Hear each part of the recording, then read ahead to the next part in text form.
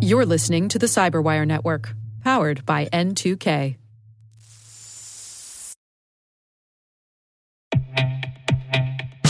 And now a word from our sponsor, SpyCloud, the leader in operationalizing cybercrime analytics. Traditional threat intelligence is a thing of the past. Cyber criminals are stealing vast amounts of credentials, session cookies, and financial data every day, and it's hard to keep up. SpyCloud is the trusted partner businesses turn to fully understand their darknet exposure risk and neutralize threats before it's too late. SpyCloud alerts your organization as soon as an employee or customer's data appears on the darknet, so you can act faster than bad actors to prevent cyber attacks like ransomware, session hijacking, account takeover, and online fraud. With insights from the industry's largest repository of recaptured data, protect the digital identities and systems most important to your business. Get your free corporate darknet exposure report at spycloud.com/cyberwire and see what information criminals have in their hands today. That's spycloud.com/cyberwire.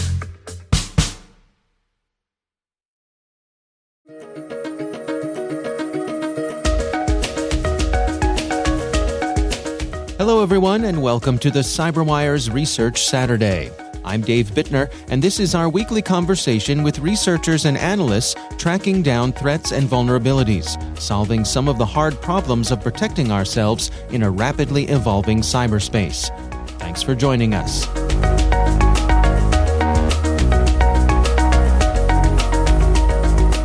So, we do, like a lot of other vendors, we do find lots of new ransomware families, but this one in particular stood out to us for a number of reasons. We thought it seemed to be relatively sophisticated, and so we thought it was something to watch and something we should maybe publish about. That's Dick O'Brien. He's a principal editor with Symantec's Threat Intelligence Research Team. The research we're discussing today is titled Noberus. Technical analysis shows sophistication of new Rust-based ransomware.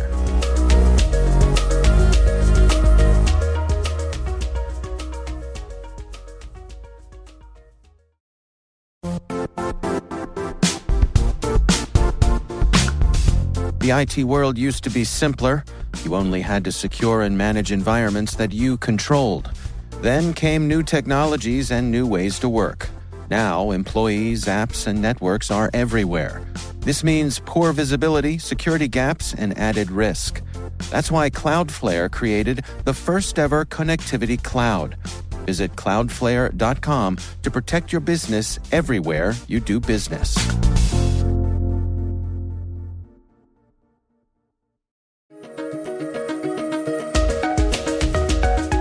Well, the information that you published here is in two parts, and you start off here going through the anatomy of a specific attack. It's quite an interesting narrative here. Can we walk through it together? What exactly happened to the organization that found themselves the target of this group?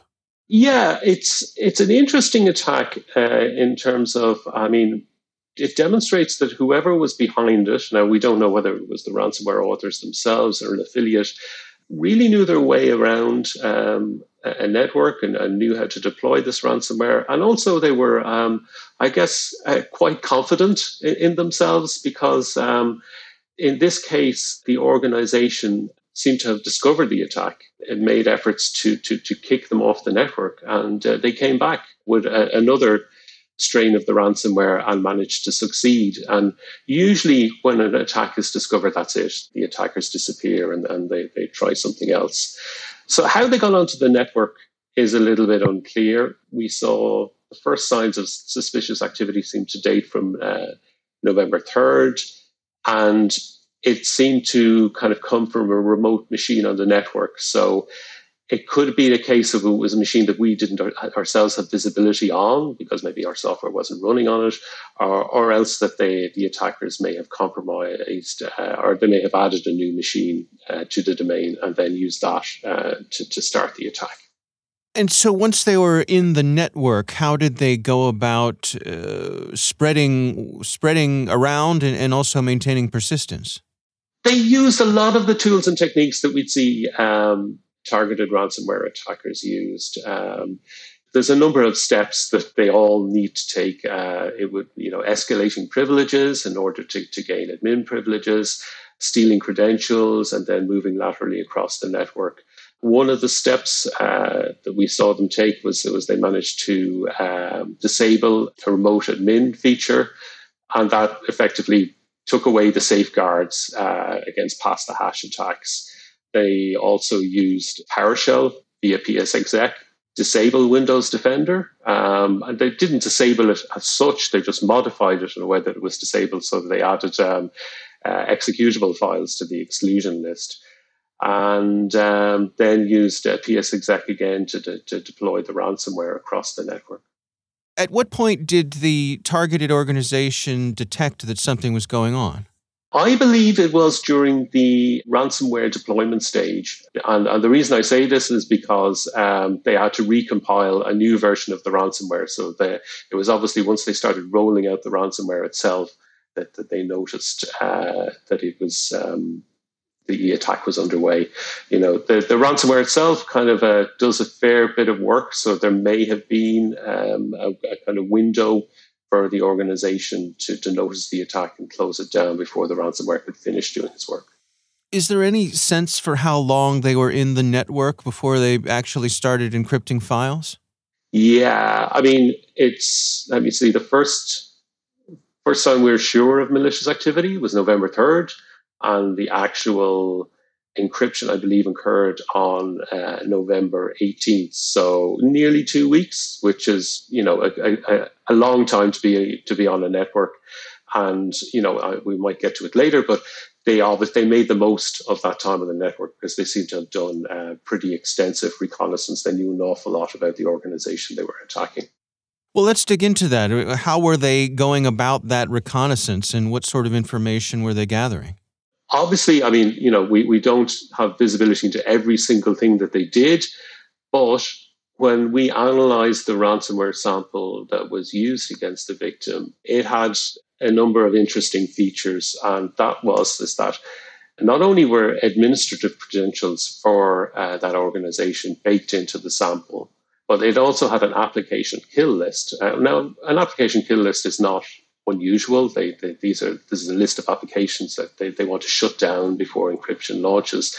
But it seemed to be unique to that organization. So they had gone about and they realized what applications were running in that environment, and they added it to the kill list. So the ransomware was kind of highly tailored to the victim. Well, let's dig into some of the technical details of this particular ransomware operator. One of the things that you all noted was that they were doing their development in Rust? Yeah. I mean, that's one of the things that caught our attention. I gather Rust is a really hot programming language right now. It's quite popular. I think one of the reasons it's quite popular is that people believe that it can be used to create kind of quite clean, efficient applications. And I guess there is an obvious appeal to ransomware operators with that, because speed is of the essence in ransomware attacks.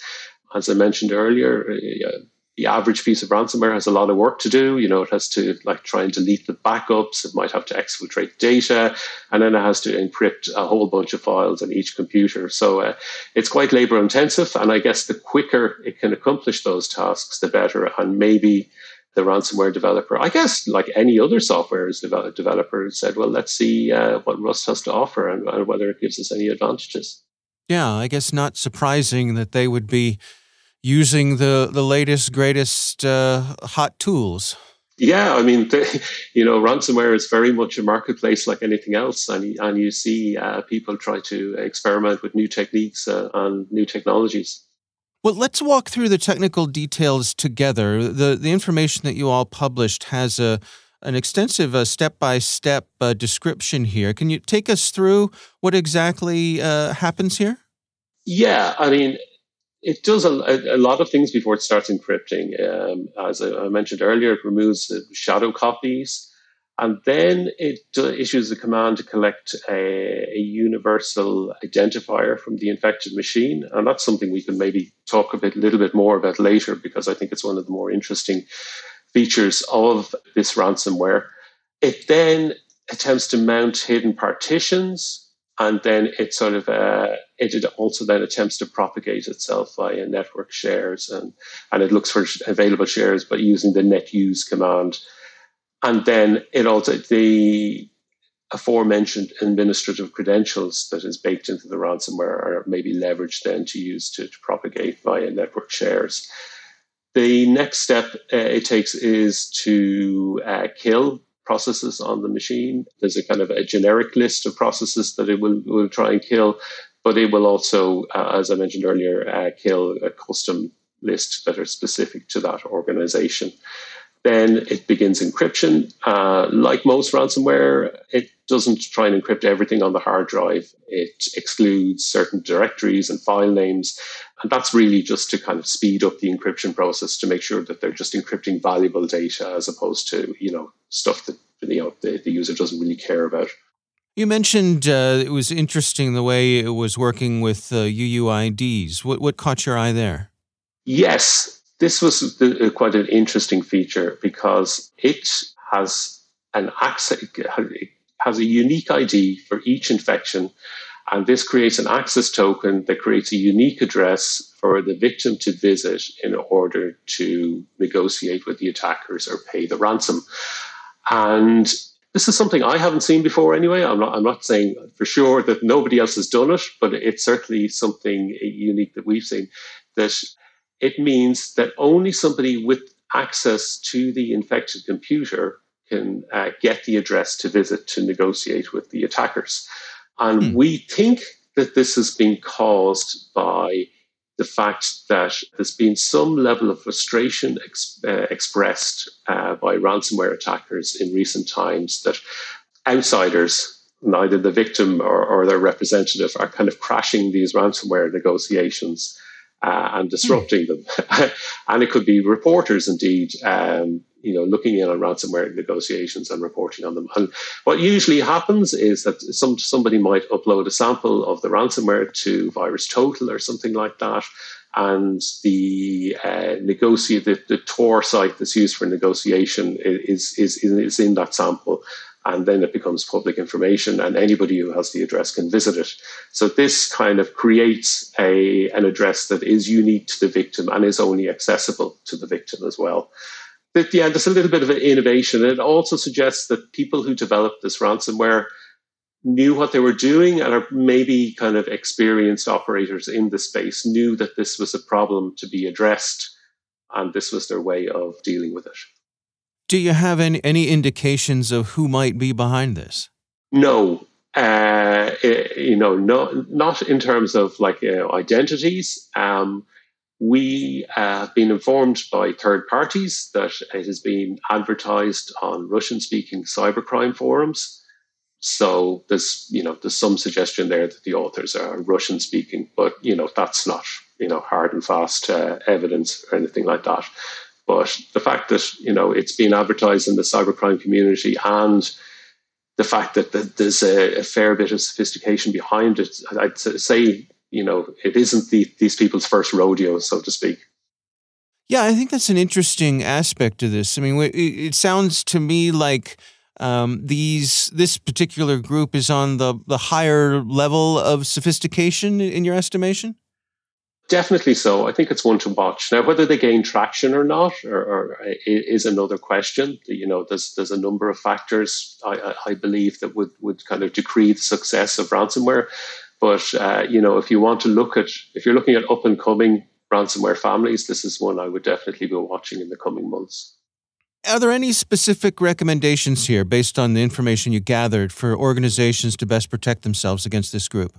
I think the advice with regard to Noberus would be kind of the same with regard to all of the other, high-level ransomware threats, and that is that you need to adopt defense in depth, because you can't rely on any single strategy, because these guys are, it's human-operated ransomware. if they find themselves stymied at one point, they will usually attempt a different tactic. So you really need to kind of consider your protection across the attack chain. In terms of vectors, how they get onto networks, I would say that a lot of the more frequently seen threats we've seen are being spread in collaboration with botnets. TrickBot, Emotet is back again, is also being involved in ransomware, ICID. Botnets like that, they have kind of the reach to get into organizations. They're able to, they have a high level of spamming infrastructure behind them. And what they seem to do is they now have a close relationship with ransomware organizations, and they sell off the choicest victims to ransomware attackers who then kind of proceed to elaborate, to unfurl the attack further. So that's one major infection vector. The other one we've seen a lot of is exploitation of vulnerabilities in public-facing applications. It's not done by all ransomware groups, but a select few seem to specialize in it.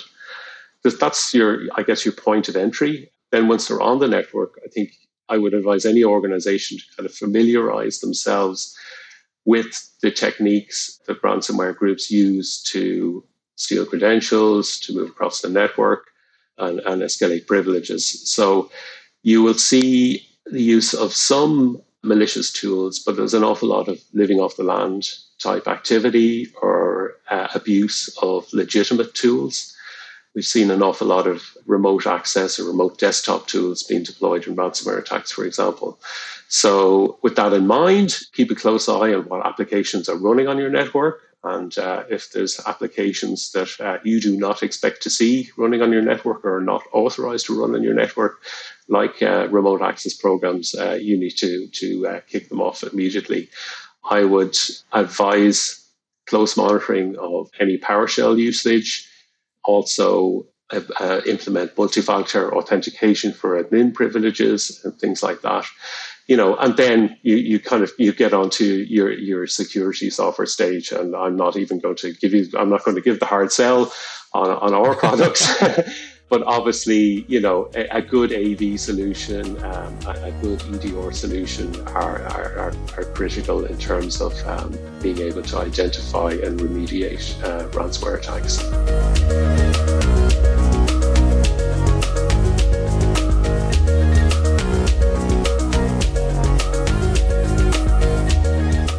Our thanks to Dick O'Brien from Symantec for joining us. The research is titled Noberus. Technical analysis shows sophistication of new Rust-based ransomware. We'll have a link in the show notes. And now, a message from Cyberbit. Mastering cybersecurity is like mastering a sport. You build muscle memory through rigorous practice, then you train as a team to foster cohesion while operating under pressure. Like athletes, cybersecurity professionals thrive on hands-on simulation. But traditional courses, certifications, and open-source labs won't build you a winning team. You need Cyberbit. Cyberbit offers a hyper-realistic simulation environment for your SOC, IR, and C-suite to refine your skills, all using the market-leading SIMs, EDRs, firewalls, and WAFs they use every day. Cyberbit is offering CyberWire listeners a free live-fire exercise. Sign up your team now at cyberbit.com/cyberwire.